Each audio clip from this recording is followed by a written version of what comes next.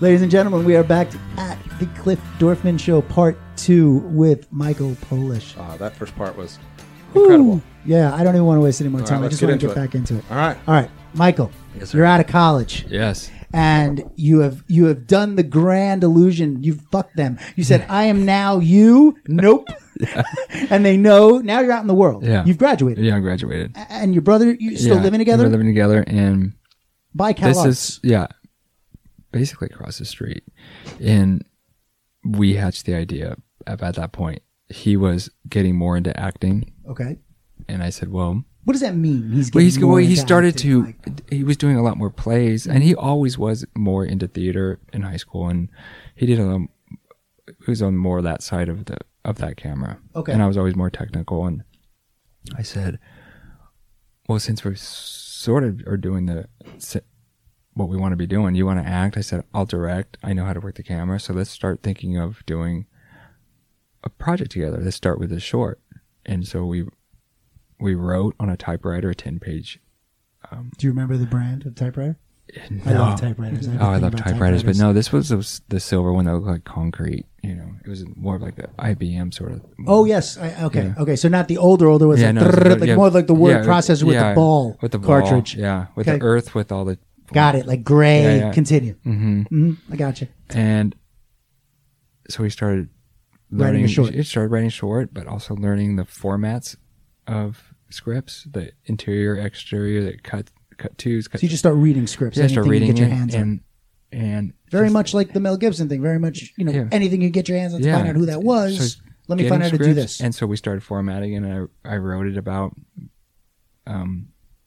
Mexican boxing that happened in my neighborhood, which were kids would get together every week, and This is your first short. yeah, What's it called? Bajo de Perro, which is called Under the Dog. It was based on, and it was shot in black and white because it felt more 16? like Right. 16, Mm-hmm.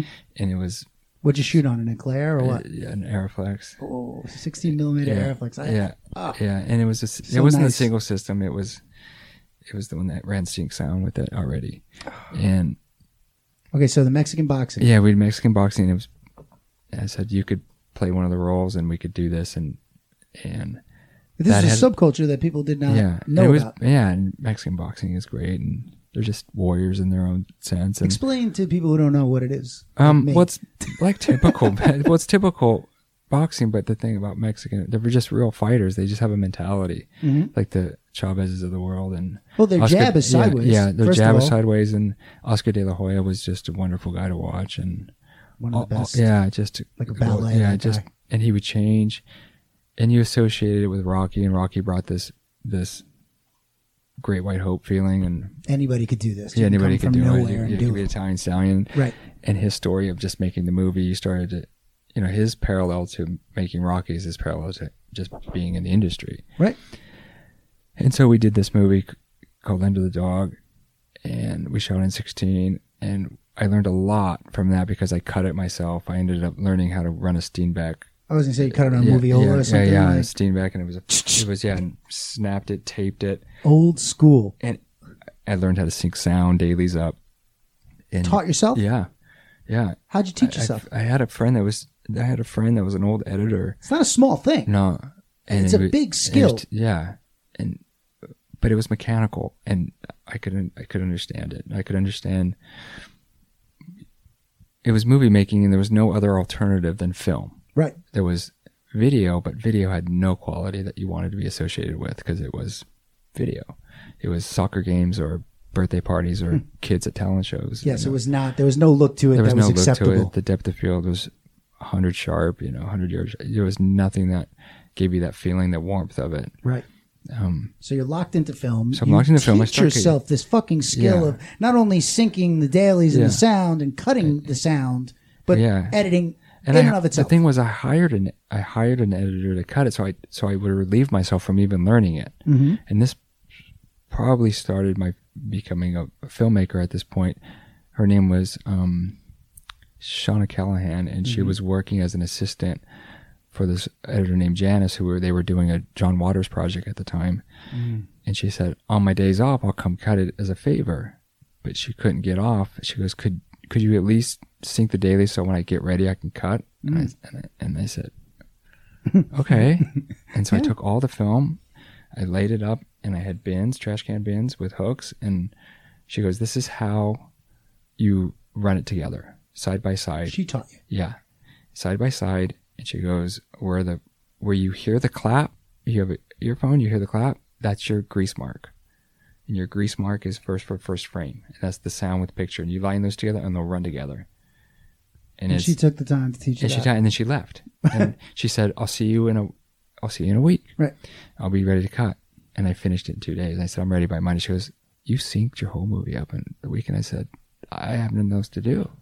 So I just... How are you supporting yourself? Nowhere else to go. Nowhere else to go. No, I got nothing else to do. But how are you supporting yourself? At that Are you point, working? Or everything was odd jobs. What were your jobs? Painting and what, painting houses? Painting rooms. Mm-hmm. I mean, what qualified you to do that? You had a brush? A roller? Yeah. Cal Arts. Yeah. See, this is where he can connect the dots. That's why he's here. Yeah. He's that good. Yeah. It's a subtle thing. I'm telling you. You think it's not, but it is. Yeah. It goes deep. Okay, so you Cal Arts. Yeah. Good one, man. That was a really good one. So you paint. Cal Arts are the house painters. And is your brother bringing in any money, like in this relationship, or is it just like you have to bring home the bacon? No, we're doing both. So he's doing odd jobs. You're doing odd jobs, and I had a really nice girlfriend at the time that also helped support me at that time. Uh-huh. What year are we talking about right now? 89. Yeah, this is 89. Mm-hmm. No. This is 92 because I went 4 years of college. 88 to 92. I did it again. Yeah. 92. I thought I was all right and I was wrong. 90. I just want to figure out what John Waters movie was going on about. Oh, yeah, right? Yeah. I keep thinking Pussy Willow. Was it Serial Mom, maybe? It might have been Serial That's why I just said Pussy Willow. I said Pussy Willow. Or what was that one? Cry Baby, maybe? Oh, Cry Baby, Johnny Depp, Tracy Lords. It was one of those movies. And so she comes back now. She comes back. And you're doing these odd jobs. Your brother's doing these odd jobs. And we're taking handouts wherever we can get it. Mm-hmm. Are your parents helping you at all? No. My dad, my mom. No money? No, nothing.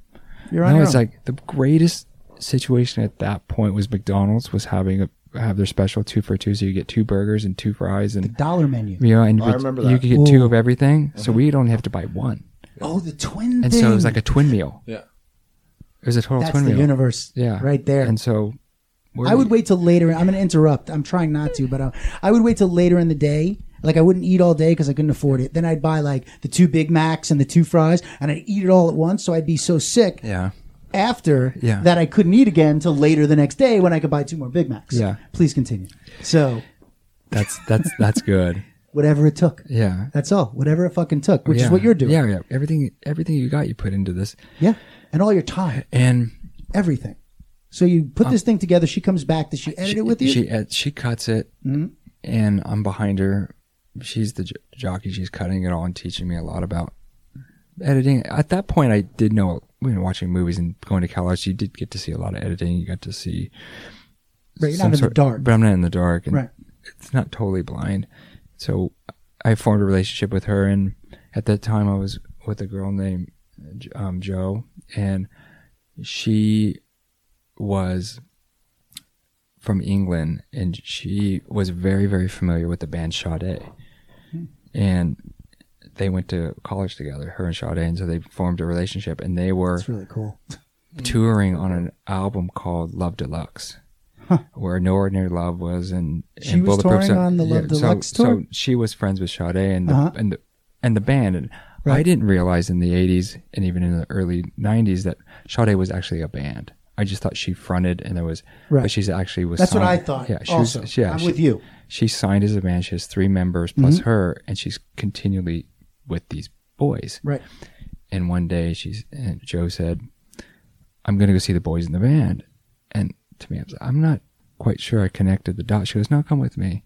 And they're getting ready to go on the Arsenio Hall show. Right. I love that show. Sorry. I really did. I used to watch it religiously. Yeah. And so they were in Universal getting ready for their tour, and they were going to pop over to Arsenio. So I walked in. There you see the boys in the band, and you get to see the lady, and you see Sade, and you go, "This is just enough." I mean, she's just beautiful. She's just beautiful. Yeah, she's got a beautiful voice, and she's kind, and sort of invited me into the world. And their guitar player, who helps compose and write her music, his name is Stuart Matthewman. He was getting into movie scores. And I just happened to say, hey, I'm doing this short. Would you do the score for me? He said, I would love to. And this is what I love about really great artists. Doesn't matter that he's touring on a platinum album, he's doing Arsenio. I would fucking love to score your short. Yeah. And so that's beautiful. He paid for it. He did it. And he was, I started to see the community at that point, being out of college, that there is a community of artists out in the world that everybody does help each other out in some way or manner. So what happens with the short? Because this is, aside from giving you massive amounts of confidence, what else happens with it? There's this way you learn the festival circuit, right? And you quick. And, but you got to do something with this. But you don't know that everything has to be transferred. So you start having these video cassettes, and you do art for the video cassette. So my design came into it. So I started doing able to do the posters, and the graphics and the design, and I started to. I applied to probably 20, and which every fucking everyone was in there at that time. It was $25, $50 at the most. Yeah. But that's still $500,000 you want to submit your film, and on top of everything else. It started to win, and so I won. What's the first festival you won? I won San Antonio Cinefest. It was Latin heavy, and James Edward Olmos was the host of there, and I started to see that there's a Latin community that would love to represent this movie. So I started to apply to more heavily Latin festivals and started to see this movie can play to an audience that's probably underserved. But at that point, I'm not thinking anything's underserved. Right. I just made a movie about Mexican boxing. Well, you knew though, also you grew up in it, right? Yeah. So you had an idea about it. Yeah, and so it started going around, and then the DGA was hosting shorts program, and they wanted to show it. And at that time, that's exciting. I went down there, and so what are the credits at this point on it? It's you as a director and Mark as an actor. And I think we shared co-writing. Okay. But I'm not quite sure at that. And it was really small. Mm-hmm. But they wanted me to deliver the film on film so they could put it in their projector. So I walk down there, and I have a can, and I'm walking down Stanley, and then on Sunset, cross Fairfax, go into the DJ building, and they watched the film, and that's exciting. Great. Though. You're screening your movie. Have you ever seen it on a screen that big? Not that big. I mean, what was that like? You're sitting in that fucking audience. It must have been intense. Yeah, it was. Do you recall surreal because I wasn't quite sure that what the DJ really was. I knew what SAG was, but I didn't know even directors had a guild, and everybody had a guild at that point. So I'm also learning the business at the same time. Insurance. The DJ has the best insurance. Best insurance. Yeah. Continues, please. I know that's just that's a good shout. Yeah, it gets me a little. Yeah, it gets me excited too. About it. Yeah, so go on. They So you don't know what the DGA is, but you know this is this is small. This is prolific, and then you look at it, and you go, it's Directors Guild of America, and very few members. Even at that point, you still have very few members. Yep. I'm walking home, and two things happen. One, I come home, and this guy crosses the street, and he's walking his dog, and he goes, "What's in your can?" Oh, it's my film. And he goes, "What'd you make?" I said, "Oh, I made this black and white movie about boxing." He goes, "Hey, if you don't mind, if you have a video of it, just drop it off. I live 4 houses from here." I said, "I've seen you around." I said, "I've seen you. What's your name?" He goes, "My name's John Grice." And wow. Real genius. I mean, this is... Yeah. And he goes, "You're old, man. You're sleeping with me in the dorms." I mean, that is... Yeah. And so I wasn't... you put it together, but you put it together by images. Yeah. So you start connecting, and he said... So I went, and I put it on his doorstep, and it's a few days before he even... I have to see him on the street because he doesn't have my phone number, and there's no way of contacting me until I'm walking my dog until we run into each other. But you didn't put the contact number on the artwork? I did, and I said I only live a few houses up from you. Right. Things happen by days and not by minutes like they do now. So days go by, but during that time... It's a really interesting distinction. Yeah. Things did happen by days. Yeah. And you're right.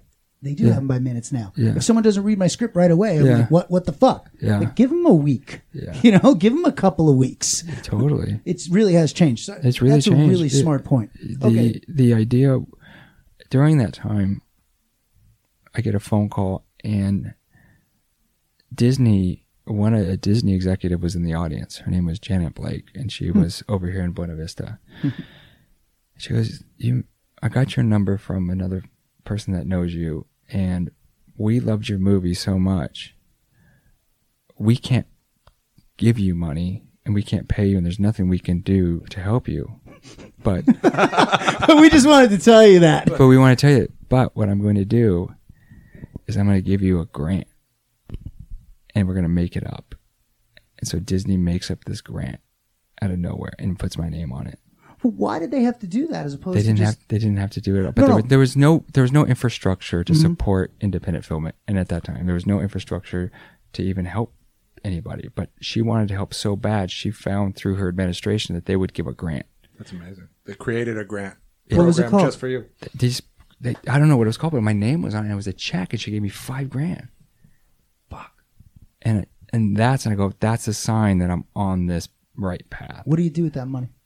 I just don't go to McDonald's. Yeah, no, that's. But I'm saying, are you thinking like, oh, I want to put this towards another film? Yeah, or like, do I need to go get some dinner and like take my girl out? I knew it was going to keep me above water. Right. But then John, after I hear that news, John calls me and says, I'm working on a movie with Mark Harmon called Casualties. And Mark Harmon was doing these movies, and they were coming out of, I want to say New Image or New Something. There's a company right up at Little Santa Monica, and he goes, and they're looking for scripts, and I think your film's really good. Can I show her your film? And so he is on the set, and he gives her a tape, and her name was Rena Ronson. She started with WME Endeavor, and then went over to UTA, and still at UTA today. She said, I'd like to have a meeting with these guys. Is she an agent at the time? No, she was just working as an executive for this film. For this film, Casualties, with Mark Harmon. And she goes, I'd like to meet them. So this is one of our first meetings after doing a short. And she goes, hey guys, what do you got? What do you got? And I pitched her North Fork, because that was the script we were writing. We were writing North Fork. Oh, you weren't writing Twin Falls, Idaho. North Fork was supposed to be your first movie. Film, yeah. And we were writing that, and you pitched it to her. I pitched it to her. She goes, "Do you have a script?" Where was the meeting? Do you remember? Like, did you meet at like her place, or was it? Yeah, like we met in her office. Okay, at her office. It wasn't like a coffee shop. And it was fairly close to Century City. But it was like a real office. It was a real office. In there, and you walked going in. You nervous or no? Not quite sure what's going to transpire, because last person just gave you $5,000. So what the hell? You don't know what's going to happen. I don't know what's going to happen. So I just bring some paint rollers with you just in case. They have a different idea of what they need you for. Yeah. I want to hire this person. Yeah. Just think I'm ready for anything. And so we sit down, and she goes, "Do you have a script for that?" And I said, "Yeah, we finished a version of North Fork. We give it to her." There's no email at that.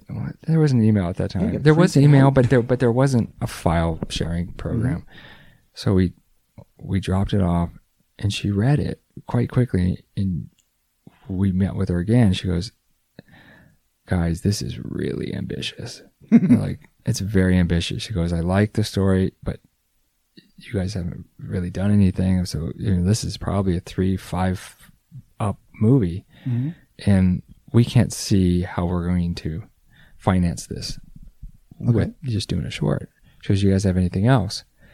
And I said, "We're working on a movie about Siamese twins." And she goes, "And you were?" "Yeah." Okay. We just started. We were just into it. She goes, "You give me that, I'll make it." And it was like that. That was the bubble. It's like pop. I'd like to hear that once. Yeah. I don't think I've ever heard that. Nope. You give me that, I'll make it. She goes, I think that sounds nice. And she was really intrigued by the whole story, because twins were there and they could do it. Right. And it was something that she was more in the genre side of everything, that genre would sell for her. So she's also thinking of a business that I'm not aware of, this genre thing, other than maybe horror. I don't know what's going on in that type of business. And but she's got a way she can pre-sell it. Yeah, she's got a way that this whole thing's done. Oh, the company was called Transatlantic. I remember that. Yeah, Transatlantic, and then they were absorbed by Lakeshore, and Lakeshore ended up having their footprint over on Paramount. Gary Lucchese. Yeah. There it is, Gary Lucchese. I'm a real like freak about film. I swear, it's like I don't even know why I know that. Please continue. Yeah, and so Rena helped sell Transatlantic to Lakeshore, and she was starting to peddle. She's a powerhouse. Yeah, she's peddling our script at this time within Transatlantic. Little did I know that Lakeshore was Twin Falls. She's peddling. She's peddling. Mm-hmm. You finished that quick, I imagine, because we kind of jumped over. But she's like, "Give me that. How fast do you guys go back and write 5 weeks. And are you giving her pages, or no? we just gave it to her. We actually dropped it off in a vanilla envelope on her apartment doorstep, and she read it over the weekend, and then called us and said, "I'm gonna, we're in a transaction. Transatlantic is getting bought by Lakeshore, and she was, and it's going to be the project I take with me, and I'm going to try to run it up the ladder and get it made. This would be great." Yeah. But that's when, as you say, the brakes start getting pumped because Lakeshore is not going to be doing these types of movies. Because they're phasing out that whole part of it. Yeah. They like some of your catalog. They bought their library. Right. We have it. It's real estate that we have. So we're going to look at Twin Falls, Idaho. It pretty much stops dead at that point. Even though the conversations with Rena were very fruitful and it was nice to understand her side of the business, it starts to slow down. So there's 2 months of Powerhouse starts to turn into 6 months, 7 months, 8 months. And there's no traction on this script. Right. There's no traction. And so I talked to Rena, and Rena goes, "I'm not sure we can get it made here. Let's see what we can do." And so we started to look at other production companies. She's still staying on. She's still staying on. Nice. Although she has her job at Lakeshore now. She really believes in you guys. Yeah. There. I mean, it's pretty intense. Yeah. It's awesome. It's not that often. And we had this idea that we'll just, at that point it might be $1 million movie, might be $2 million movie, because they're starting to think of these effects to put the twins together. And at that point, you're gonna shoot film. You're gonna have to do the artwork for that, and digitize it, do it, hopefully put it back to film, or do some layering or interpositive stuff. I could feel that it was not going to happen. So Mark and I said, let's start showing people how this could be made, because they can't visualize the twins. This is what's probably stopping this project, even though they love the script. So this is why I took... Inherently, Mark kind of knew that. Yeah. And so the idea was, let's start doing pictures of these. What do they look like? What's the suits? So we started to do pictures, starting to show the diagram of how these twins are connected. You're drawing it out. Yeah, drawing it out. And then John Grace's girlfriend at the time, was going to art center. And so you maintained a friendship with John. Yeah, because I started to see him every day. He started to become a really close friend. And really show you, and just really is. And he started to really show you Hollywood, because his dad was a director, his brother was an editor, his mom was Mary Monday. Wow! So his family's. He started to really introduce me to a Hollywood that had blue collar workers all the way to people he knew. He really showed me the industry. And his girlfriend at the time was going to the art center, and she had a large format camera, and she goes, "I'll take a picture of you guys as the twins." And so we put it up. I made a portrait as if it was like 1918 or 1920, just an old plate. Yeah, like the kind of Western things. All sepia kind of. Yeah, and she took it, and that was the rubber ducky moment where he was like, "Whoa, okay, they can do this. This is real." And we took that photograph, and Rena had it, and started to show people, like, we're going to do a movie about these guys. And it started to transpire and get more and more. And she said, there's a small production company that are starting to fund. It's a fund out of Seattle, and they're coming down here and they're looking for small projects to do. Do you think you guys can do this for $500,000 and under? Of course. Yeah. Yes. Of course. Yes, we can. That's the answer. Of course. Yeah. Of course. Done. And in the meantime, Hellraiser was happening, and I said, they go, but the effects are there's no way you can do this for $500,000. The effects are going to be astronomical. Right. They're going to be crazy expensive. And Gary said, no, it's a bucket of goo, we can plaster you guys together, but I'm working on the Hellraiser, and there's a part for twins. Do you guys want to do this? I said, this would help solidify special effects. And again, the universe. Yeah. It's like, why should that happen? Yeah. Really, why should that happen? I'm doing conjoined twins. Just so happens The that Hellraiser's Clive name. Barker movie that we're doing as conjoined and I twins. think that happened, I would say in a timeline, happened a lot earlier than I imagined in my brain, but I think it happened. It didn't, Right. Those things probably happened quite earlier. So having that coincide, the investment group from Seattle said, and this is where the universe works, the investor said, I have twin sisters, and I read your script, and I imagine this is what it's like for them. Fuck. And that was it. And that was it. And now it's like, here's your money. Here's your money. Go make your movie. Go make your movie. And she's your producer too, right? yeah, so she stayed on board. This person. So Rena really is like left Lakeshore at that point to produce this movie. So she was on the ground. Wow. She left, and she said, I'm going to land somewhere else. But before I land somewhere else, I'm going to produce this movie. It's like I'm going to take the summer off. Huh. She ended eventually Smart woman. She ended up eventually going to William Morris and becoming their independent foreign sales wing with Cassian. Exactly right. With Cassian Ellis? Yeah, so they were partners. Okay. Yeah. That seems exactly right. And Cassian, as you know, repped the movie when it was when it was finished. So you go and make it, and then now it's like you really went from a short film. You wrote North Fork, which is going to end up being your second movie. The third movie. Oh, third movie. Sorry. Yeah. You go and you like, okay, we can do the Conjoined Twins movie, and now you go from basically a short to getting $5,000 made up grant. Yeah. So you can stay afloat. Yeah. John Grayson gets you to meet Rena. Mm-hmm. I mean, it's pretty phenomenal. I mean, it starts to work. It starts to work, and you go to Sundance. I mean, now the movie's. Before we get to Sundance, you want a break? Let's take a quick break. Okay, quick break.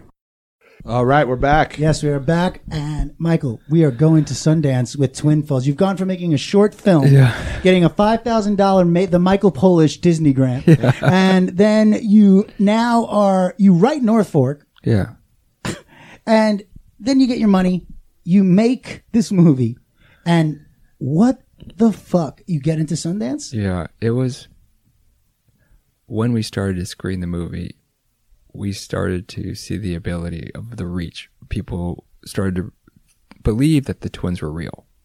Did you feel it when you were making it? I kind of felt like I was in a sumo dress, two guys. I'm not doing it and trying to figure it out and stay that close. We had a double corset with steel ribs, so we couldn't pull apart, and the twisting and the double corset with steel ribs. Wow. And in the back looked like a football with laces that you can tie. It's really tight. I have one in my basement. I'll show it to you. No, I'm not going down to your basement. Dude. Now, especially what you told me you have down there. Yeah. Wait, what I don't get though is like when you're in, not that I don't get it, but what I really want to know is why you're in this with Mark. I mean, is shit coming up? Because I know it's on the screen, but I'm saying like we go pro on this one because we have to keep ego mentality like a sweat lodge, because you understand you're that close to somebody. Well, maybe because we're born together and we're in the same, but they always joke with twins that you're roommates, and that's a big. I know that joke's fine. I heard that. My what the fuck talk. Yeah, that's the first. No, that joke is funny. You're right. You're right. What did I say? Don't say that joke again. And please continue. You figure that from the crew perspective, of course, these guys can do this. From our perspective, is we're still two individuals, but we're really close. And when we play the guitar, or when we speak, or when we whisper, or when we talk, of course they can do it. Right. But it wasn't really like that being a twin. When we got a guitar, we had to learn how to play together. I mean, we could play guitar, but I was on the frets and the chords, and Mark was strumming. And even though we're connected, it's still difficult to say, you better hit that and you better hit that. So we're even coming up with that idea that conjoined twins can do this. You know what I mean? Like it's all kind of getting channeled to you. Yeah, and I'm asking. That came from the country western side of my dad. Hearing people play.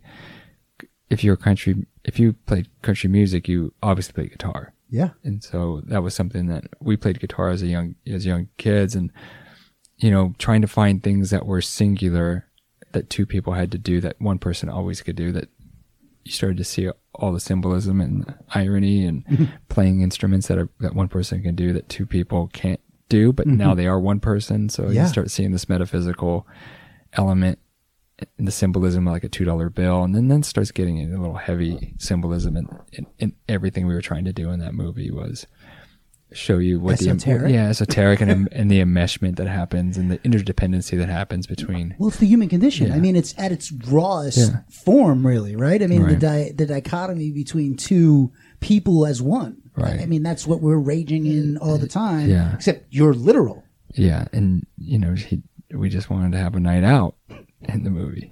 Yeah, I mean, it is fucking crazy. It really is. And it's at the simplistic nature of these boys was they were just going to do what some boys do and go out and have a date and experience what boys do, but they even had this experience because they're conjoined twins. And so we went through their whole psychosis and came up with that small nugget of compatibility, and these guys are capable of living with each other for this long. And a lot of it started to look at Chang and Ing Bunker, the original twins that coined the phrase Siamese, that were in the Guinness Book of World Record and fathered something like 20-something children between them, and both had wives, and started to look at that.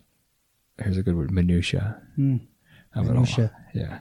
All of it. God's in the details. Yeah, baby. And you start looking and you start placing it through these Blake and Francis, which one had more of a feminine name I looked at, and one had a stronger name which could represent their parents. And then we started to look at it as a marriage and what a marriage looked like, and they're actually married, which started to really mimic Mark and it's what you said when we first started. Yeah. It's your first really big, influential relationship. And you start really young with it. And so a lot of the dynamics shows up in Twin Falls, Idaho of our relationship. And the bond that took to create it was really strong because you had to have somebody who believed just as much as you that this movie was going to work.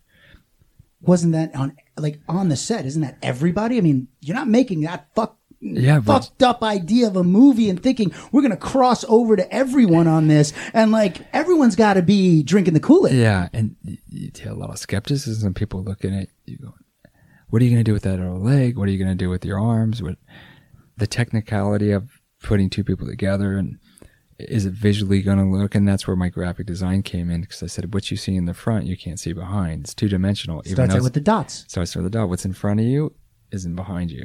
So if you don't see the arms, how do you know they're there? Little did you know you were being prepared. I was being prepared to look visually at how to create semiotics on screen without any effects.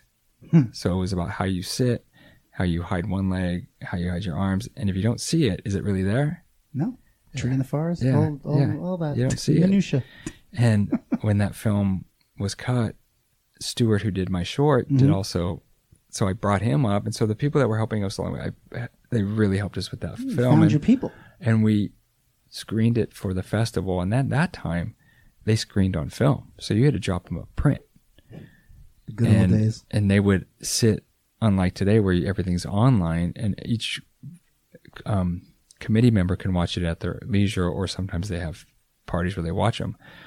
They would have screening days where they would watch your film, and so they would have their own theater and watch your film. So it was a real collective of Sundance at that time. It was the 90s Sundance.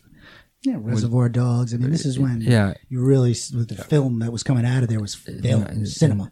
And that year was 99, and that class was, of the whole year, of all the 90s, 99 was really eclectic in the way that you had Spike Jonze, you had Sofia Coppola, you had the Wachowski brothers come out with The Matrix, you had Run Lola Run.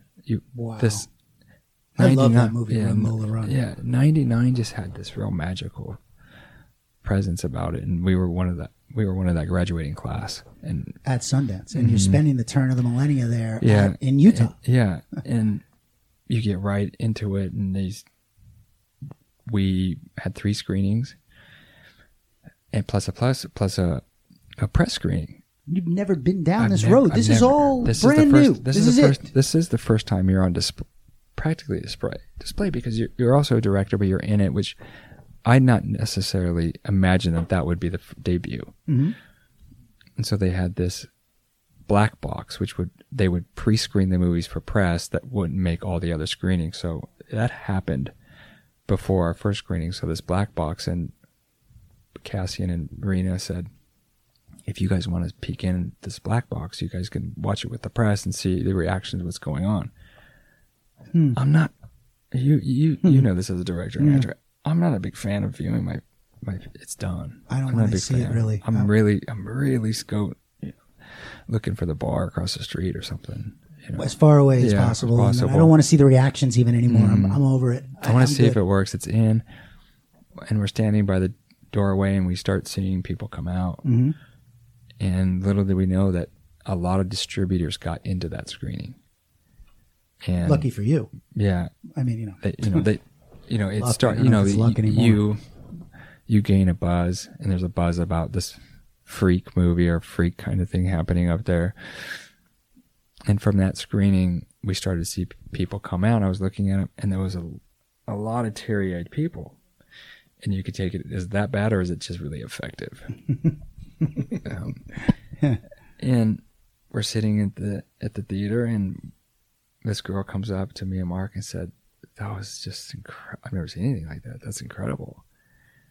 I said, "Thank you. That's great." We get in our car and we go to the rented condo. Right. Now we know what condos are. Yes. It's not what you expected. Yeah. As we go to the condo, and then the phone starts going off the chain. Like, it's just ringing.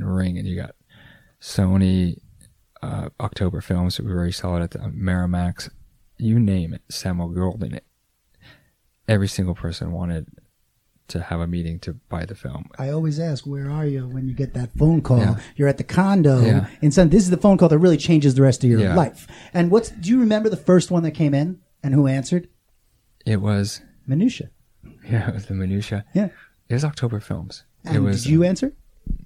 I can't remember, because one of our editors who cut was an Italian guy who now cuts for HBO. His name's Leo Trombetta. Leo is an excellent editor. Yeah, so he's really good. So Leo cut, and he also is a good chef. So he decided to stay home from the screening in Italian, make meatballs and spaghetti, and he was cooking up a storm. So the phone was ringing while he was cooking. He's like, "Hey, this is the phone. This is the phone. And this is the phone." And he was like, "Here's making meatballs," and he's having a good old time. And I think it was one of Bingham Ray's assistants that from October that said, I would really enjoy being with October Films. And then it was obviously the Harvey Weinstein group it was Miramax at the time. And so Rena said, Cassian, don't say anything on the phone. We're going to set up the meetings tomorrow morning. They're going to start at 10 and they'll go until you guys will be part of every meeting and to talk about. It's intense. Yeah, for real. I mean, are you kidding? Like, you're waking up at Sundance and you're going into back-to-back meetings with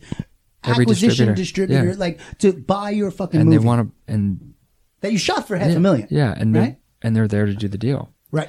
Not to fuck around. They're there to write paper. So we get up in the morning, snowing, cold. We come down off the mountain, and we're supposed to meet at a hotel, and this is the hotel where all the distributors are going to meet, and we run out of gas. In the rent-a-car? Yeah. What's wrong with you? Like, our first movie, our first deal. What the fuck is wrong with you? Like, we ran out of gas. And at least we're going downhill, so we totally pull into a, you could glide? We could glide. We glide about a mile. We get into like a Chevron or Shell station right there. So you almost died before your film gets bought that morning. This is exactly the way it's supposed to happen.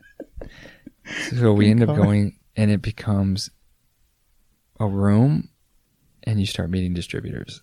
And they're just coming in one after the other? And they're scheduled every 45 minutes. And you have Rena and Cassian sitting with you? And Cassian and Rena and me and Mark. And I knew Bingham because I had a pre-meeting with him in New York when I was there. I knew Sony Classics. I had a meeting with them. I didn't meet Harvey, but he was going to come up the next day because the Golden Globes at that time, I think, were coinciding. Oh, they didn't figure that out yet? Yeah, they didn't figure out. And now they figured it out. We need 2 vacations, not one. Yeah, so Golden Globes were happening, and he was going to come up on a Monday. So just for you. Yeah, that's what they say. Yeah, of course. Sure, right. But he had a really strong team that was doing acquisitions, and they came in the room and started the interviews of what you wanted to do. And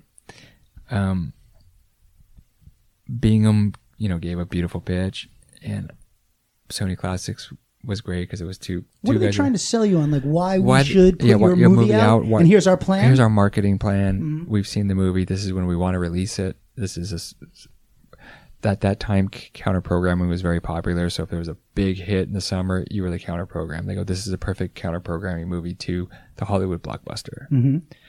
And then are they leaving like a folded piece of paper with their dollar amount? Like they would tell Rena or casting what they wanted to pay, and Rena would say it's this or that. At the end of the pitch?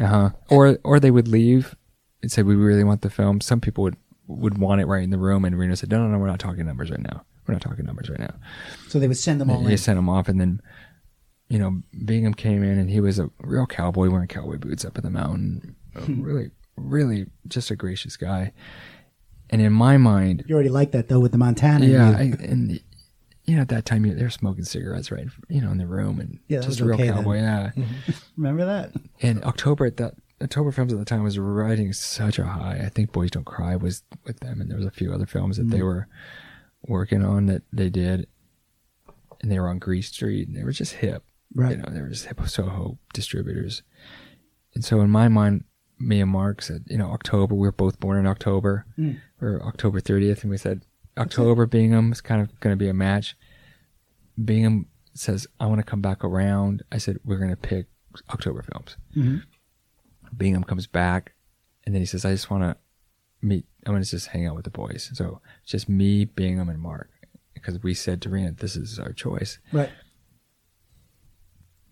I don't know how we heard about it, but there was a situation where we heard that either Rena said, Bingham might not be around when your movie's released. Even though he wants to buy it, he's going to leave with October, but he might, if they don't work out in negotiations, he might not be there. It's a big deal. It's a big deal. So I said, I learned this term. Can we have a key man clause? If he leaves, we get our film back. And Bingham said, I can't offer you that. So I actually went to Bingham. I said, I hear you're going to leave, and that would be crushing because my confidence is with you, and you're releasing these great independents right now. Right. You're as close to Miramax as anybody, but you're probably coinciding with what we feel about this kind of movie. Also amazing that you're so involved in this. This is you own. Yeah. You and Mark own the movie. Yeah, we own half of it, other than the financer at this point. Okay. And nice position. Bingham said, I can't guarantee this. So I said, we can't. I don't know if we're comfortable with going out with this film and you not being around, because we don't know who's going to market it, and who knows. Right. You buy it, they shelve it because you're not going to be around. Don't put it out. That's Bingham's movie. Yep. That's Bingham's last movie, and the last thing we want to do is work this hard for this many years to have a movie disappear. Yeah. And then it was, I believe, Harvey was one of the meetings, and Harvey had this idea that he wanted to put the movie out, but it was more of a sideshow feel to it. Like, you guys go out and promote the film, like the Twins doing the Twins. Like, right. And that doesn't. And I said, that's not what we made. I said, I'm not quite sure I want to get back in. I don't think I can get back in that suit. Like, it's trauma. There's a lot of trauma for this. Right. That's why I was asking about it. It feels like very, very, very hard to do. And I don't know if there's going to be a sideshow to the show. And so we have this idea that the next company that's been doing this quite well was Sony Classics. And their bid was middle of the road, but they were really, really safe with. Yeah, how it's going to get out there, marketing. We're not going to, it's your picture. We're not cutting it. We're not recutting. We're not touching it. To you guys, they said, we'll give you a date of like July 28th or middle of July. Right. It's your date. We have an opening. So they started to promise everything. And we said, that's just the ticket. That's the ticket for us. And really, this now puts you in that rare air, which is your auteurs. Yeah. You're a writer-director. It's probably the most power you can have on the artistic side. At that point, you come off the mountain and you come into Hollywood, and now the doors open. Every door. It really does. It's just everything that was closed is now open. You're starting to meet every exec. Movies that you would never be offered start to be offered into you. You start understanding the studio system and who are the readers and the execs and the junior execs, and you really understand that this might be Sundance is pretty much the feeding hole. It's we're the feeder fish now. Right. You were, yes. And now this is also, and it's not a small thing, the first time you have money. Yeah. I mean, you never really had money before. I mean, you've always been taken care of. Yeah, there was no money. I mean, at that point, You have some money. And now Can you say what you sold the movie for? Yeah, exactly what we paid for it. You sold it for $500,000. Yeah. And then you had your profit share. Yeah, we had a profit share, and the movie did really well. I mean, box office wise, it crossed over 1 million, but in terms of when it went, that's when DVDs just went through the roof, and so you started to see, right? You started to see the ancillary market come, and foreign sales wasn't part of that. And you're getting ready. Well, I'm sorry to interrupt, but because I'm kind of like, because you're saying foreign sales aren't a part of it, but also you're seeing this money and you're getting ready now. You have North Fork. You're getting ready to make a second movie, which doesn't end up being North Fork. Are you feeling now with the money and the family and your brother, are you feeling any pressure, or is the work actually getting better and more concise?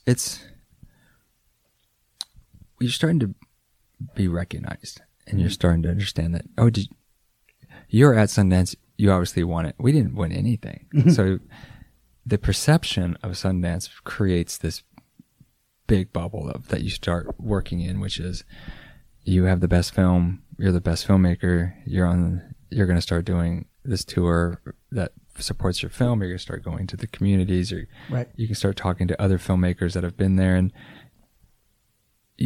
what you say is you're arrived. You're arrived now. You've arrived to Hollywood, and now you're a filmmaker, and that's all you really wanted to hear, and your work supports that title now. And is it matching your expectations, or whatever they were? Yeah, it's not an overnight, but it's perceived as overnight, and it feels good. And it's always perceived as overnight. Every time. I mean, have you not seen that? No. 20 years overnight. Yeah. Every time. It doesn't matter where you went, what you did. Why do you get to do this so fast? Yeah, and then what's the recipe? How'd you do it? And then it just becomes happenstance, and the idea that, of course, you did a Siamese twin movie. You guys are twins, and of course, you guys are good actors. Anyone could have thought of that. Yeah, and so you also get the negativity and And were you blown away? Not blown away, but were you? In other words, you're putting now again, like I said, this rarefied air. Were you at a place where you thought Norfolk is going to be our second film? Yeah, and I said the best thing we could do is make a second movie. Like, let's get into our sophomore slump really fast. Let's just do it. Right. We were touring. We went to Germany. We went to 26 countries with that movie. So we went everywhere. We saw the world. First class. Yeah. For free. Being fed. Yeah. It's pretty awesome, right? Yeah. You're licking plates at this time. Because you made a fucking movie. Yeah. And going to Japan and understanding that you're in Japan because of your work. You're in...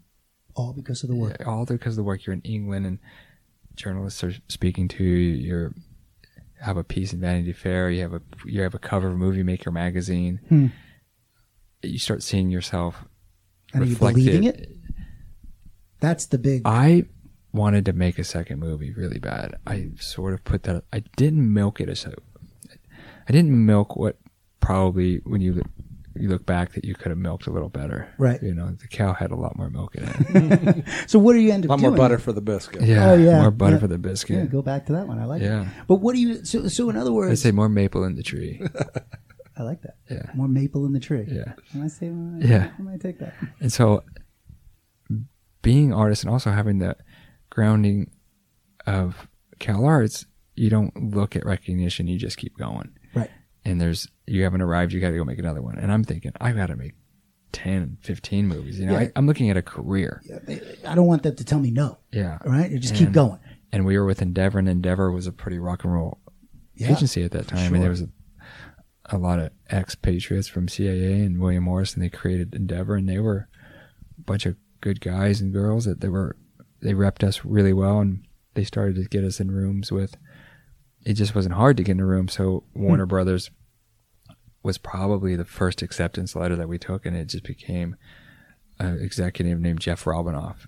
He really... Little guy named Jeff Robinoff? Yeah, and he took us under his wing and really started to cultivate our relationship in House Studio and indie filmmakers, and he started to handpick people like the Hughes brothers or Chris Nolan, and his eyes were grooming this talent, like Spike Jonze, and things that he had a vision for the studio. You were a part of that. And it was great. And it ended up being Astronaut Farmer, which came many years later, but it was Robinoff's idea, like, this works with these guys, So then you're in the Warner Brothers helm now, like, Yeah. or you're not in the helm, excuse me, but you're in the Warner Brothers boat, and you're saying, "I want to make a second movie." Is Mark agreeing with you? Yeah, and so what do you do? So because you're in the mix of it. we're in the mix of it. Yeah.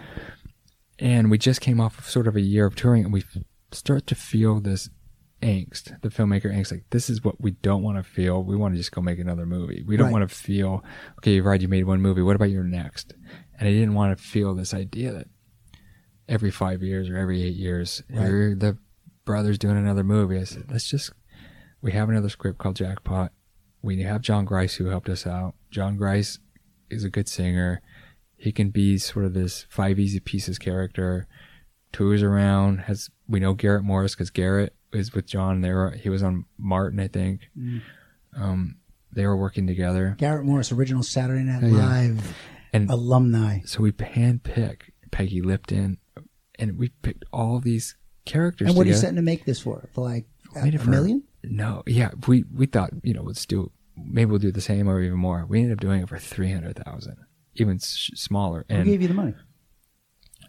All the people that we met along the way. We did another, like, it was even more indie. So even in the thick of being all like the studio belle of the balls, you're bells of the ball. Excuse me. You're now going back making a less budget movie. We made an even more basic movie, and at that time George Lucas was developing a camera for the Star Wars that he was going to direct, and it was a 24p.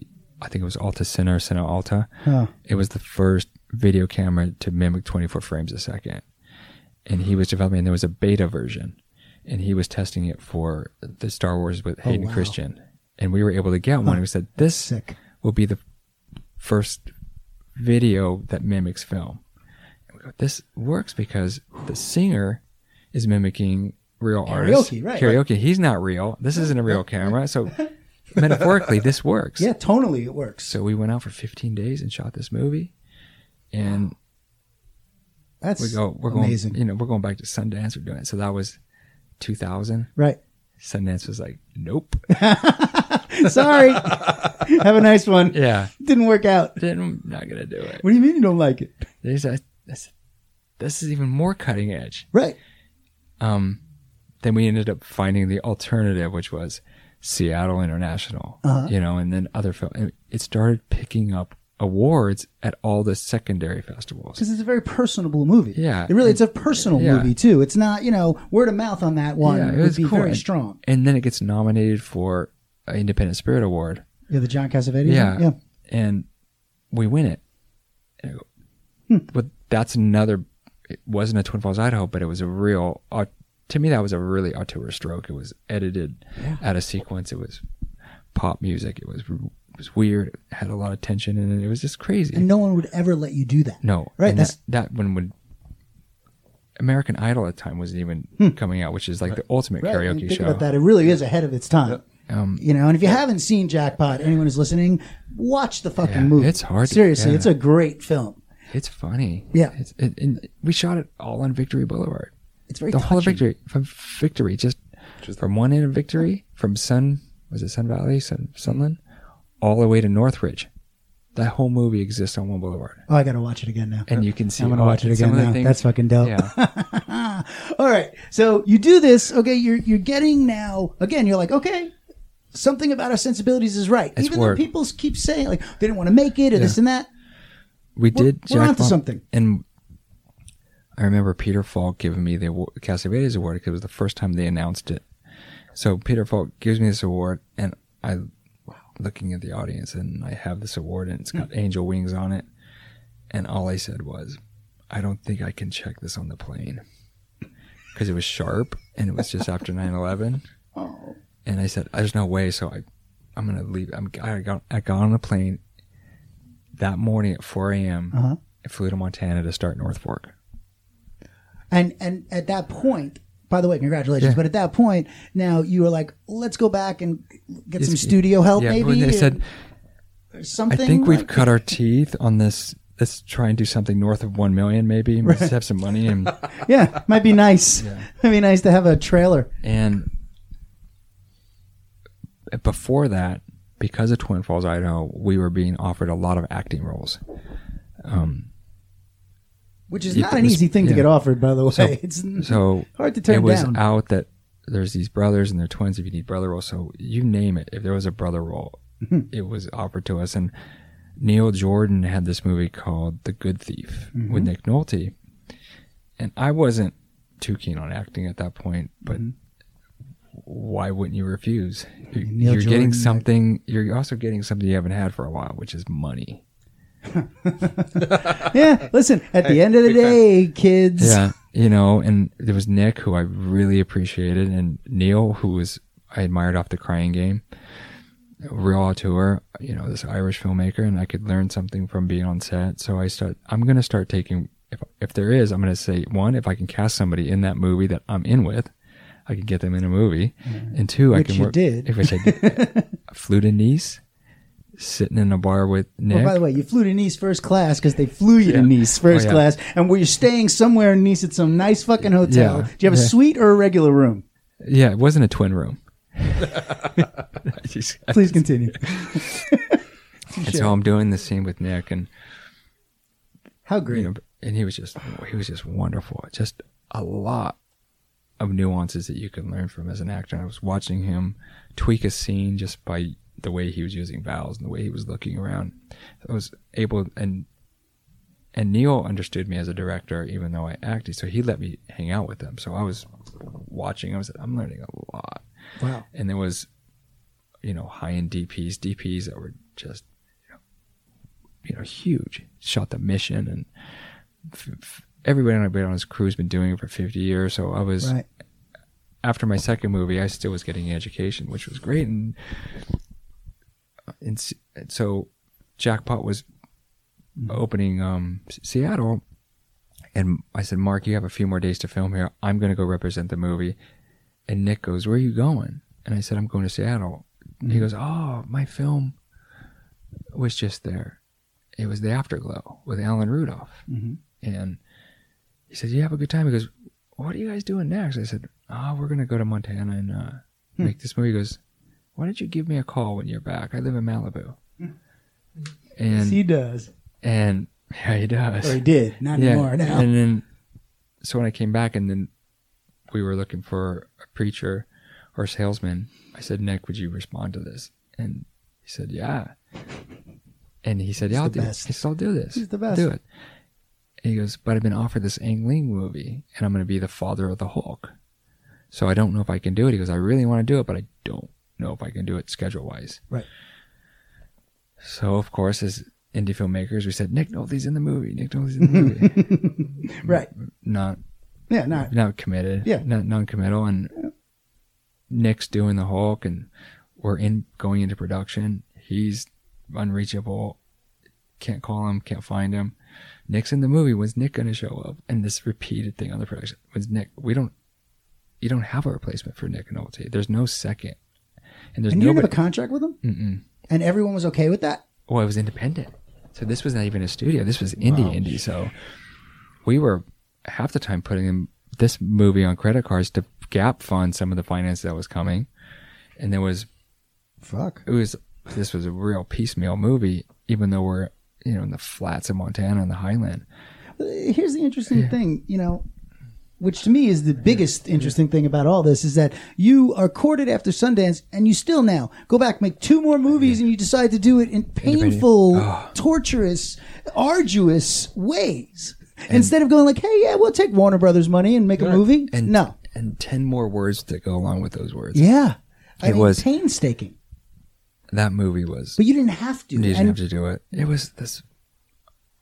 I'm an artist, woe is me sort of period. Well, you know? I think it's the Cal Arts training a little bit too. Yeah, I don't discount that. They definitely figured out how to grind a shovel for you so you can dig that ditch, you know?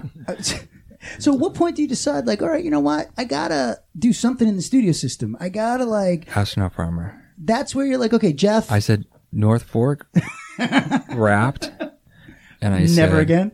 I said, let's get off this train. Let's get off this train. I have this script about a guy who builds a rocket in his barn based on my dad's idealism. And I was a big fan of The Right Stuff, and I was a big fan of Sam Shepard. Best. And I was such a big film buff of that era of the space race. Yep. The Mercury 7 and all the V2 rockets, and I was really into the aeronautics of it all.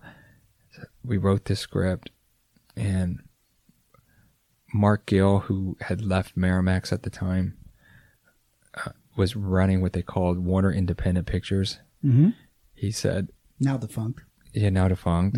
And Jeff was second in charge under Alan at the time, who's now at Disney. And he said, do you have something? And I said, look at it. He said, this might be a little small for the mothership, Warner Brothers, but Mark Gill, who you guys know, he's seen your career, might want to do it. So Mark read it and said, I'm in.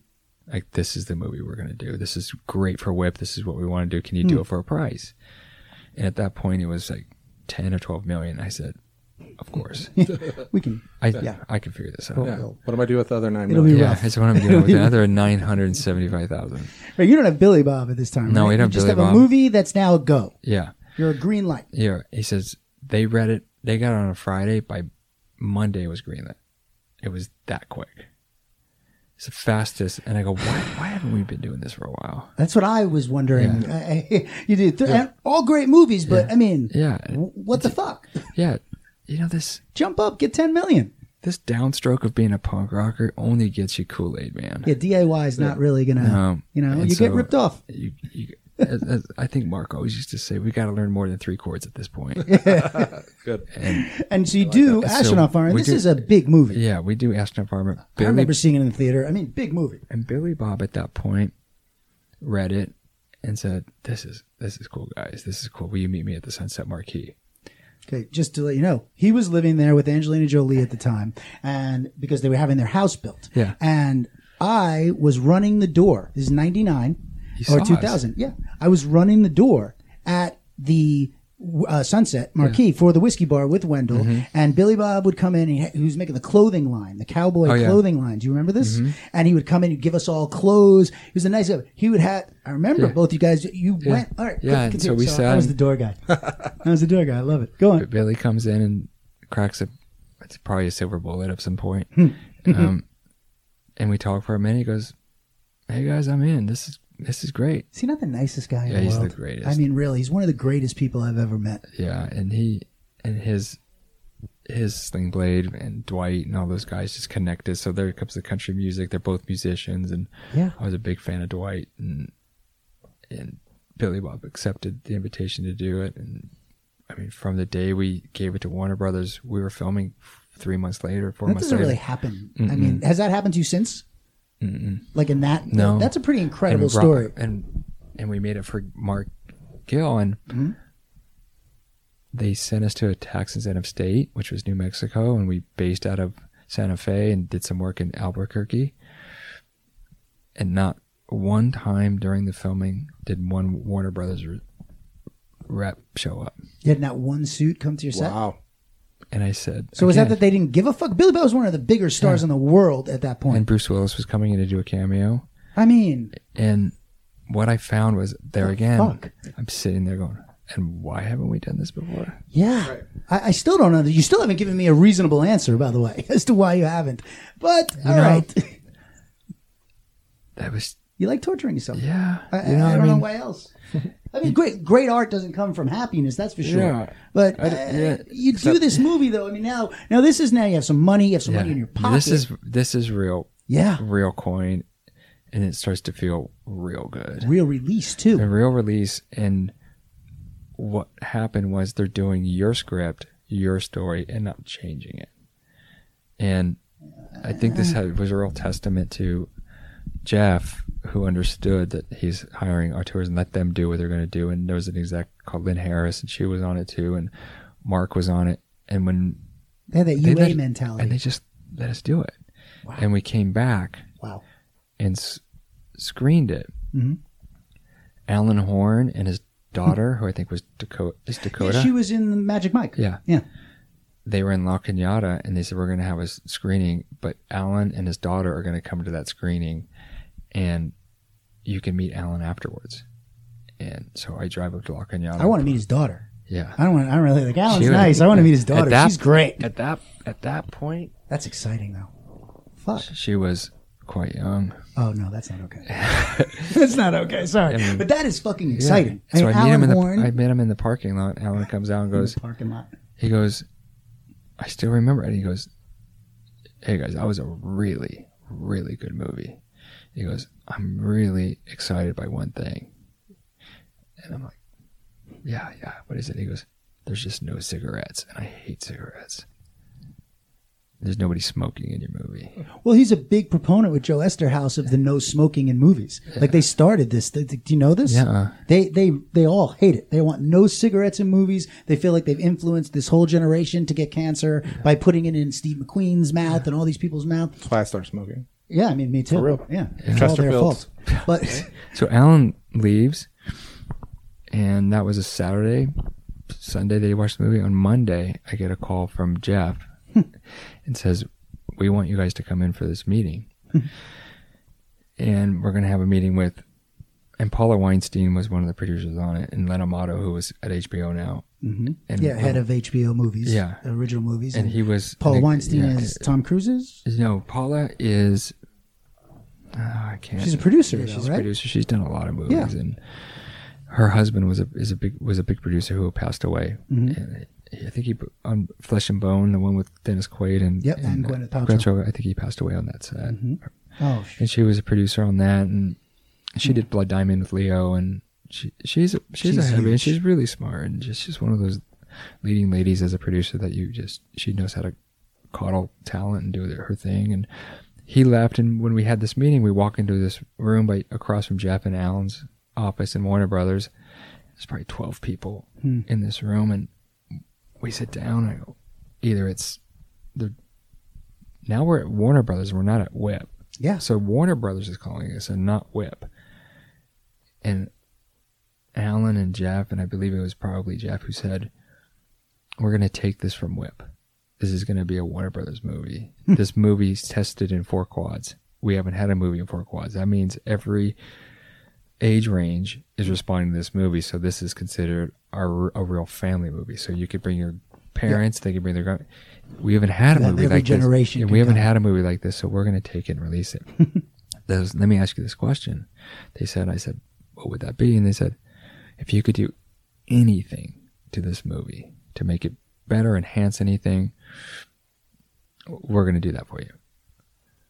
And I said it would be nice to just make sure that the space stuff is great and you polish all the effects. And they said, okay, what would be that budget? I said, probably like $1 million to polish this. And they said, okay. That was it.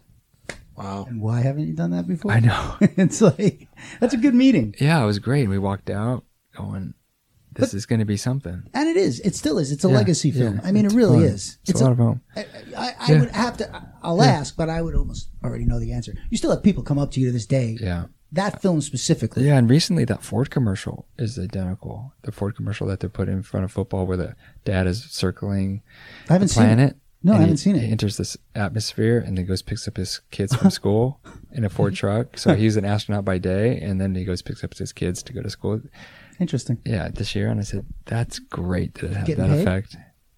No, I wouldn't mind having an F-150. Yeah, how does Ford not come to you to make that commercial, by the way? At least the gift Ford, what's wrong with you? Seriously, let's get that. All right, so we've been talking forever. I want to have some time to talk about what you and your wife did with Nona. Oh, right. Because, I mean, I could sit here for another... I want to talk about that. Let's do a quick break, and then we'll come back and talk about Nona. All right, quick break. We're back. Yes, we are back here, and we were just about to get into Nona. And right. I was saying this to you off mic, but it's like you hear about an arrest on the news, and you go, okay, shit, that was a fucking sex trafficking house down the block from us. Yeah. My reaction is, holy shit, maybe we move. Yeah. Right. You know, even if I'm living in Beechwood or even if I'm living in Brentwood, it's like, maybe we just find a new fucking place. Yeah. You and your wife, Kate, reaction is, let's go investigate this, make a documentary. Tell me what, because this is very important.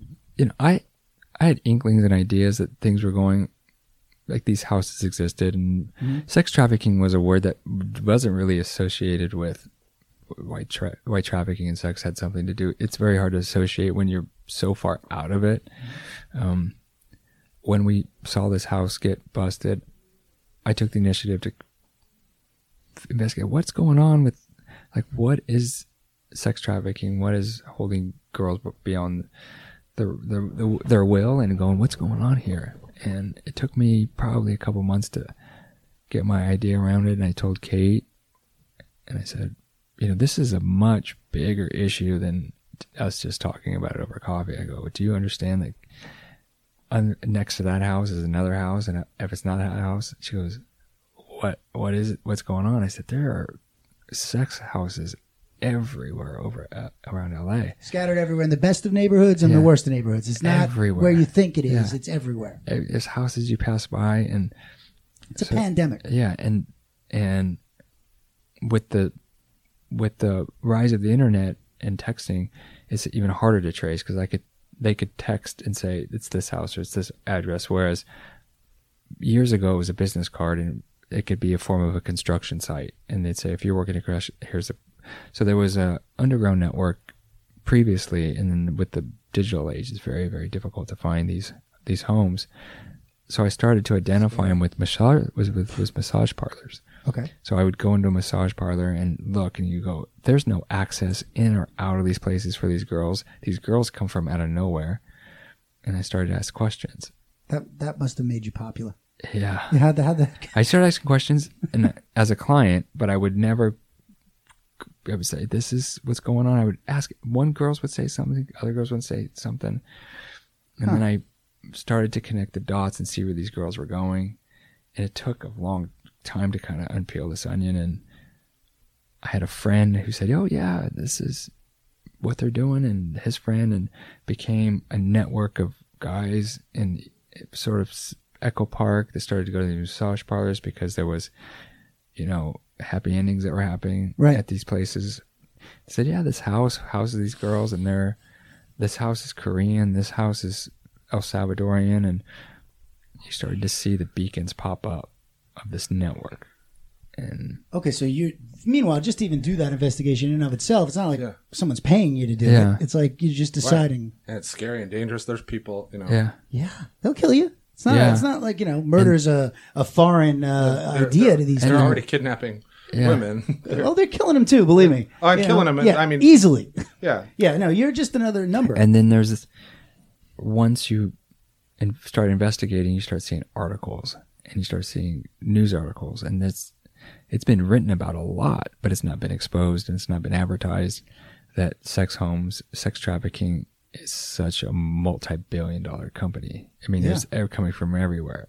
They're everywhere. And then what really sort of made me jump off the ledge was the Super Bowl in Houston. There was a hotel that was being used, and there was over 100 men arrested, and every one of those girls were associated with a sex house. And I go, that's the network. That's happening. And they're starting to interview girls, and these girls are starting to talk. And you're starting to see the commonalities? Yeah. And then one of these girls gave an interview for a local station in Houston. Mm-hmm. And she said, no, I'm from Mexico. I was told my parents were over here. I wanted to see my parents. I wanted to see my mom. And I started to click. I go, there's a story of bribery, lying. There's coyotes that are men that are just there to trick girls to come over. These alien smuggling organizations, or ASOs. Yeah, and then I just started to see this web, and this web went all the way down to Nicaragua and El Salvador. And then I started to take my creative license. What's the economic value, or what's the economic drive that's driving these citizens out of their country? Is it gang related? Is it war related? Something's pushing them out. Right. And economic stress is one of them. And what could be the country that's the worst in the world? Like, I could go to Hong Kong, and they're coming from Hong Kong. I could go to Thailand. The number one murder capital of the world, San Pedro Sula, Honduras, is just Wait, San Pedro Sula. In Venezuela? No, it's in Honduras. In Honduras. Yeah. And so the capital of the murder capital of the world is San Pedro Sula at this time. This is probably now 5-6 years ago, where there's an average of 30 to 40 people dying a day. It's a drug route. It has a big M13 contingency there. 30 to 40 people a day. I mean, it's insane. That's a huge number. Yeah. Just imagine that over the week or the month. Yeah. And so you decide, like, just let me just sum this up. In case anyone who's listening doesn't know, his wife is Kate Bosworth, who is one of my favorite actors. You can't say actress anymore, right? Yeah. One of my favorite actors. I love her. But, again, you're looking at two people. Yeah. They are not what they seem on the surface. You look at Kate Bosworth. You look at this guy. You're like, now you guys decide together, okay, so that's the murder capital of 30 to 40 people a day. Let's go down there, honey. I said, what the fuck? Investigating. No massage no parlors trailers. and whisking. Yeah, this is not. Yeah, this is not a movie. Yeah, there's no real bright light bulb above my head right now. It's not a bright idea. But it kind of is, because look what you're doing. I mean, look what you're trying to if I get down there and I have a small footprint, I won't bring a DP, cinematographer. I won't bring an AD. I said, I will be the person on the ground and I'll start this story. I'll shoot it. I'll direct it. I'll have sound and I'll have an assistant. So there'll be 3 of us. And you're paying. Yeah. FYI. Yeah. And that's just between, and Kate said, I can't stop you. And this is who you are. And you have that moment where she just goes, but you got to do it. This is, you've been renegade since day one. Yeah. I mean, this is how you built your career. You just go do it. Yeah. You didn't take the money from the studios. Yeah. You didn't, it's like, so you're going to do it again. And she said, and we have money to do it. So you don't have to, go through you wouldn't get insured for this movie. You're not going to get any insurance. You're not going to have anybody back you. It's dangerous. She goes, you're going to go in. This is scary. You're going to land. And did you at least hire some security down there? Yeah, I hired one of the, we were talking about the SEAL team. Yep. I hired one of the SEAL teams, one of the members of a SEAL team. And he had his group? Yeah, and he flagged me everywhere. And he was teaching. Thank God. And he had his eyeballs on everybody. And he understood being in a combat zone. He understood what we were into, how to never take the same route home every day, never answer your door. How long are you there for? The whole trip, we were there for 3 weeks. And with Kate? No, Kate ended up staying on the border by Tijuana and ran what we considered her recon, which was satellites to track us. And she kept. Well, you had a full operation. That's actually tactical ops. Yeah. Oh wow. Yeah. You had a sick. Who taught her that? Did your guy teach her that? No, everybody got together. My dad was really. Your dad taught her. They'll run the. I'm sorry, I'm going to digress. They'll run these signal rooms, like the sig rep rooms. Yeah. They'll run them out of the worst shitty hotel, and they'll hang like a dirty piece of laundry out the window, and that's how you know it's the signal room. Yeah. And it stays there while they go on their operation. So Kate is actually being your comm person. Yeah, Kate. And he's a military op. That's awesome. That's Kate fucking great. And another gentleman watched our actions from a satellite, but could tell what the hot spots were. We're saying, don't go over here, don't go to Dorado, don't go here, don't go there. And she would send messages. Real-time imaging? Yeah. And saying, don't go here. Awesome. It was really small operation. We had all of us together were probably 12 people. You don't need a lot of people. You just need the right you had to people. have somebody who understood how to plug into the net situation, the net gap situation. So you guys are really like partners. Yeah. And so she stayed up. I want a wife like that. Yeah, for real. What the fuck? Go on. I'll pick you up at the border. Because her down there is. That's what I'm saying. It's pretty sketchy. It's sus. It's not like all it's caps. Serious. I'm scared. She's the moth to the light down there. They're going to spot her really fast. Yeah. And we ended up. At least you have Mexican pants on. I know. You know what? Mexican chinos. This right there. The cardigan. Would end up having. Yeah, you can't wear that down there. I'm sorry. No. I had a beard that was. Well, that's what all like special that. ops guys do. They like grow beards immediately. Blend in. Hat, beard, dirt. And we took. I'm on and off right now. Yep, I'm good. You're ready for action. Yeah. But I mean, you make this movie. Like, you shoot a fucking full blow. No, first of all, I have to say, it's not easy to find the movie. So can you please just tell people where you can on iTunes now. Can you on iTunes now? Okay, good. Because at first, I didn't find it so easy to find. Mm-mm. So on iTunes, this movie, Nona. Yeah. And tell us what it stands for. No Name, which was the room that these girls were getting, that they pretty much lose their name, or they don't remember their name, or they won't tell their name to anybody who they are. So they make up a name. And so there was, when you first asked, because I don't have a name, there's no name. So I just shortened it to No Name. So it's a Nona. It's a good title. And what happens when you release this thing? There's that flood. You know, you have a lot of advocates that come out. You have a lot of support. Did you have any death threats?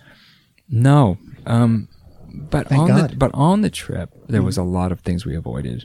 We were able to reroute going through Guatemala when you hit the south of Mexico, going to a lot of the cartels running through central Mexico, and it's a lot of it's avoidable. And I'm like, that looks great. Let's go shoot there. And you'd get a text, don't turn right. There's activity on this side. And that's from Kate. Yeah.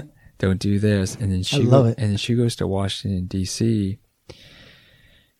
and speaks, I believe the organization is called Vital Voices. And Vital Voices is one of the organizations that targets human trafficking. And so she goes to Washington, D.C. and starts to speak on behalf. And I'm filming. And Vital Voices also takes donations. So if you're listening, they do need money to make this fight. But Vital they're Voices, great. Thank you for saying that. Yeah, go on. I'm going through Guatemala, and there is a protest happening with these nuns, and these women are talking about being sold into slavery. And we drive by, and we're in this covert van, and there's 8 of us in this van, and they said, Mike, do you want to stop? You could probably get some nice footage of this march, and this is pretty crazy. Mm-hmm. I said, no, I don't think it's going to be. I said, getting in and out of this is going to be pretty hairy. So why don't we just pass it? I said, at this time, we're pretty exhausted from shooting in Honduras, and this is our first night in Guatemala, and we passed this rally. Right. Kate's in Washington, D.C., and these ladies are from Guatemala, and they go, I'm sorry, Kate, your husband, you spoke about this film. She goes, did you hear? And she goes, what? She goes, did you hear what happened in Guatemala? She goes, my husband's there. He's filming a movie. She goes, there was a protest happening, and they rounded up the protest girls, and they just shot them all. They murdered them all. Holy shit. And I was second. And that's the only phone call in the entire trip. She calls me. She goes, where are you at right now? I said, I just passed Guatemala. She goes, can I have a minute to talk to you? She goes, you're okay, right? I said, yeah. She goes, and you're going to be okay, right? I said, I'm doing my best. She goes, just give me your word. You're coming home. I said, got it. That's it. That was it. That was it. I mean, yeah, but rightly so. Yeah. I mean, at that point. But now, haven't you set up a foundation too? Yeah, we through Nona we've set up, but it's basically just a channel to help other people get money. What's that called?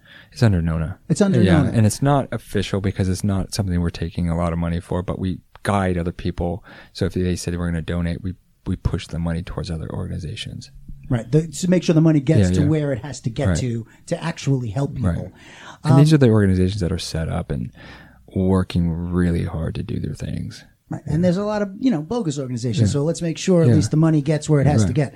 So, okay, we've been here forever. So we have to, a couple of things I want to ask you on closing up as we move on. This is what I want to ask. In all this time, from starting off in Centro and Montana, and all these things that happened along this entire way, did you have moments where you visualize these things happening? And then answer that first. Somewhat, I would say everything that I've thought of watching a movie. There's dreams, right? So you have these visions of working with actors or doing direction, but like Mel Gibson, which ended up happening this year. That's important. So that's what I was trying to, take this road to get to. But you start off. Let's do the Evel Knievel thing and just jump. Okay, great. You start off Mel Gibson, Mad Max. You're like, holy shit, you're investigating him, and now you end up working with him. Yeah. Well, tell me just a little about that before we close up, because it's amazing. It was, at this point of my career, that beginning circle. So I do feel this next chapter is very brand new because I've pretty much crossed all the boxes and checked all the boxes I wanted. And having worked with Mel Gibson was that, and then doing a movie with Al Pacino, having these guys that you were so far away from, and being able to collaborate with them and direct them and work on the script with.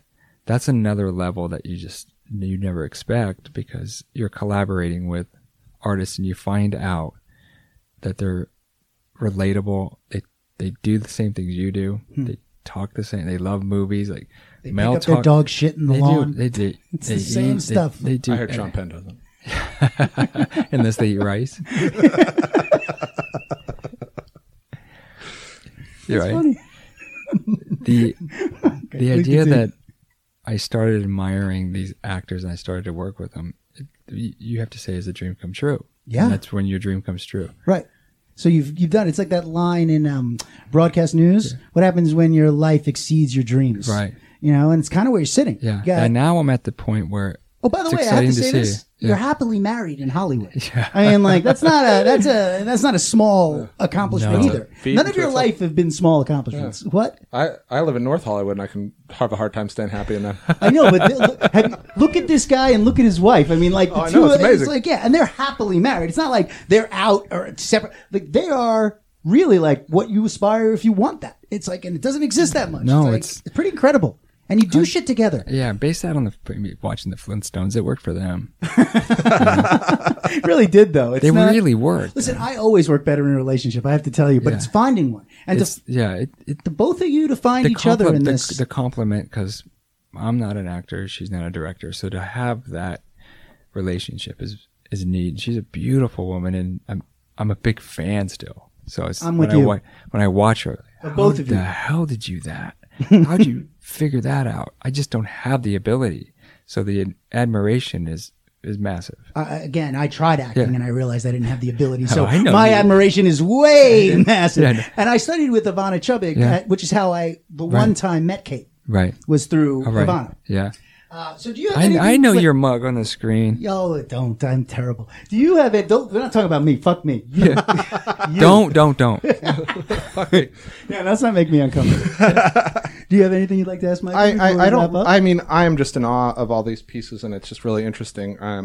You know, you've been teaching me how to watch the threads and stuff, and kind of see the through lines of all this stuff. And it's as I learned about your dad and what he's done, and then the Mel Gibsons and the Tom Cruises. Your dad was basically this big kind of template hero for a lot of these things that you followed. But well, you're bringing out an important thing, which is this. When we started this interview, I said I don't see where the influence of making conjoined twins. Yes, you're twins, but I don't see these weird Astronaut Farmer, these things. And now, you know, as we talk, as we get into it, it all makes perfect sense. Everything you wrote about was being insulated or isolated and around these. Everything is a fabric. Yeah. Well, you know, at the end of the day, your life. It's a pretty hell of a quilt. It really is, and you're still making it. Yeah, and when you build that quilt, nice thing about quilts is you can always add on to them. Do you think your brother and you will make another movie together? You know, that's a good question. Mm-hmm. That'll probably be part 3. Okay, so let's leave it at that. But, you know, just know there are a lot of people who wouldn't mind that. It would be... But there's also a lot of people... It would be just bonkers. The same amount of people, though, who wouldn't mind watching that would like to see your next movie all by yourself. Yeah. And that's something we're waiting for as well. So why don't you guys come over and hang out? And we'll just encourage you. Yeah. We'll just sit there and encourage you with mics. Be like, so what are you working on? What are you doing? Have you written yet? Hey, Mike, you're the mic. This is great. I really appreciate it. Michael, thank you so much for coming and sharing. I really appreciate that you guys take the time out to explore other people's, you know, creative craft. And thank you. If I was listening to you guys at my certain age, it would have been really encouraging to keep doing it, because it's really nice. You know, it's really encouraging to have a voice out here in Hollywood, in North Hollywood, in Burbank, that says, hey, look, we can identify what you're going through. And that we didn't have that. We just didn't have that. That's why, honestly, thank you for saying that, because that is why we do this. Because there's one person who's sitting out there feeling alone and isolated, like knows they want to be here. Yeah. Someone like yourself is showing them there's a way. And I wish I had Cliff Dorfman around to help teach me the craft and also show me how to program my cable box for porno. You know what? That would have worked. 3 and 7, folks. 3 and 7. All I know is that when you see Cliff, there is such a great dark side. Thank you for being here today, folks, on the Cliff Dorfman Show. You're so right, by the way. Oh God, it's awful. I just love it. You read me and put the threads together. Yeah, I mean, you nailed it. The quilt. I got nothing to say. The quilt that you. Am I blushing? I'm feeling like a hot kind of flash right now. Ladies and gentlemen, Right. Michael Polish. Thank you, Thank very you, much. Michael. Thank you, Mac. Thank you as always. Thank you. All right.